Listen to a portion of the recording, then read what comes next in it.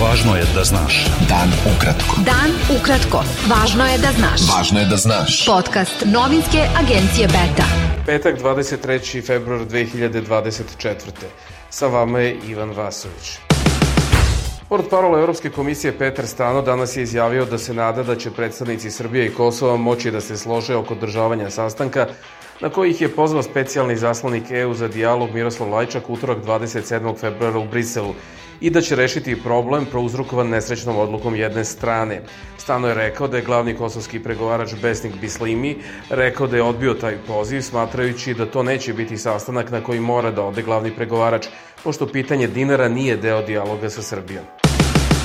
Predstavnici pojedinih poljoprivrednih udruženja izjavili su da ne isključuju novi protest jer su nezadovoljni rezultatima dogovora sa ministarkom Jelenom Tanasković, pošto je otežana prijava parcela u sistem e-agrar za subvencije po hektaru. Kasni povraćaj akcize, država im je ponudila kredite po kamati od 3%, a tražili su pozajmicu s 1% kamate. Predsednik udruženja Inicijativa za opstanak poljoprivrednika Srbije Goran Filipović rekao je agenciji Beta da dosta toga ne ide po dogovoru. Funkcioner Zeleno-levog fronta Dobrica Veselinović rekao je da su male šanse da se formira gradska vlast u Beogradu i ukazao da će opozicija u narednom periodu raditi na poboljšanju izbornih uslova. Izvršni direktor Centra za slobodne izbore i demokratiju Bojan Klačar ocenio je da će podele u pokretu Mi glas iz naroda loše uticati na njihov rejting i da neće biti u komotnoj poziciji kao u decembru. Sada odaju utisak površnosti i neozbiljnosti i šalju poruku biračima da nisu sposobni ni unutar sebe da se organizuju na jedan kvalitetan način, a kamoli da preuzmu odgovornost u državi ili Beogradu, rekao je Klačar za Politiku. Ministarka prosvete Slavica Đukić-Dejanović je posetila Beogradsku osnovnu školu Vladislav Ribnikar, gde je u rancu jednog učenika danas nađen nož. Ministarka istakla da nema nikakve opasnosti po učenike, da su bezbedni i da su brzo reagovali đaci koji su primetili nož u rancu učenika, školski policajac i direktor, saopštio je njen kabinet. Ministarstvo unutrašnjih poslova Srbije je ranije potvrdilo da je u školi Vladislav Ribnikar u rancu jednog učenika 8. razreda nađen nož, da niko nije povređen, niti je taj učenik ikome pretio. Beta. Dan ukratko. Budi u toku. Predsednik Republike Srpske Milorad Dodik izjavio je danas da Rusija ima pozitivan stav prema miru i stabilnosti u Bosni i Hercegovini, ponovivši da se protivi uvođenju sankcija Rusiji. Visoki komesarijat UN za ljudska prava osudio je flagrantno kršenje ljudskih prava svih strana u Izraelu, Gazi i na teritoriji zapadne obale i traži da se zadovolji pravda i da odgovaraju svi koji to čine.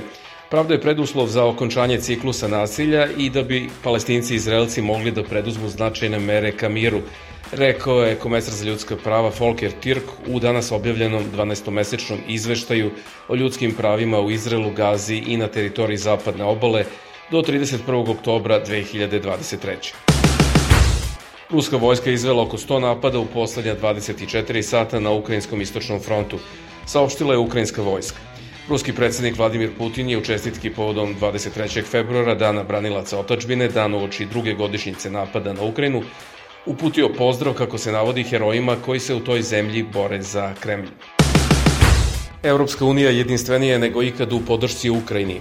Rekle su danas vođe glavnih institucija Unije uoči kako su naveli tragične godišnjice, 2 godine od početka ruske invazije na tu zemlju, od početka nasilja, brutalnosti, terora i razaranja. Po nekoliko diplomatskih izvora tekst je trebalo prvobitno da bude objavljen u ime svih 27 zemalja članica. Međutim, Mađarska, jedina zemlja koja je zadržala bliske veze sa Moskvom, se tome usprotivila, prenosi France Press. Radio Slobodna Evropa takođe piše, pozivajući se na diplomatske izvore, da je Mađarska blokirala zajedničku izjavu EU povodom 2. godine invazije Rusije na Ukrajinu, pa je umesto zajedničke izjave data izjava samo 3 predsednika glavnih institucija, von der Leyen, Metzole i Michela. Nemački parlament je danas odobrio zakon kojim se liberalizuju državni zakoni o kanabisu, omogućiši tako da se u budućnosti dekriminalizuju ograničene količine marihuane i dozvoli da stanovništvo kupuje u rekreativne svrhe. Zakon predviđa legalizaciju posjedovanja do 25 grama marihuane od strane odraslih u rekreativne svrhe i omogućavanje pojedincima da sami uzgajaju do 3 stabljike biljke. Taj deo zakona trebalo bi da stupi na snagu 1. aprila. Bio je to pregled vesti 23. februara. Sa vama je bio Ivan Vasović. Pratite nas i sutra. Pratite nas na portalu beta.rs. I društvenim mrežama. Važno je da znaš. Dan ukratko. Podcast novinske agencije Beta.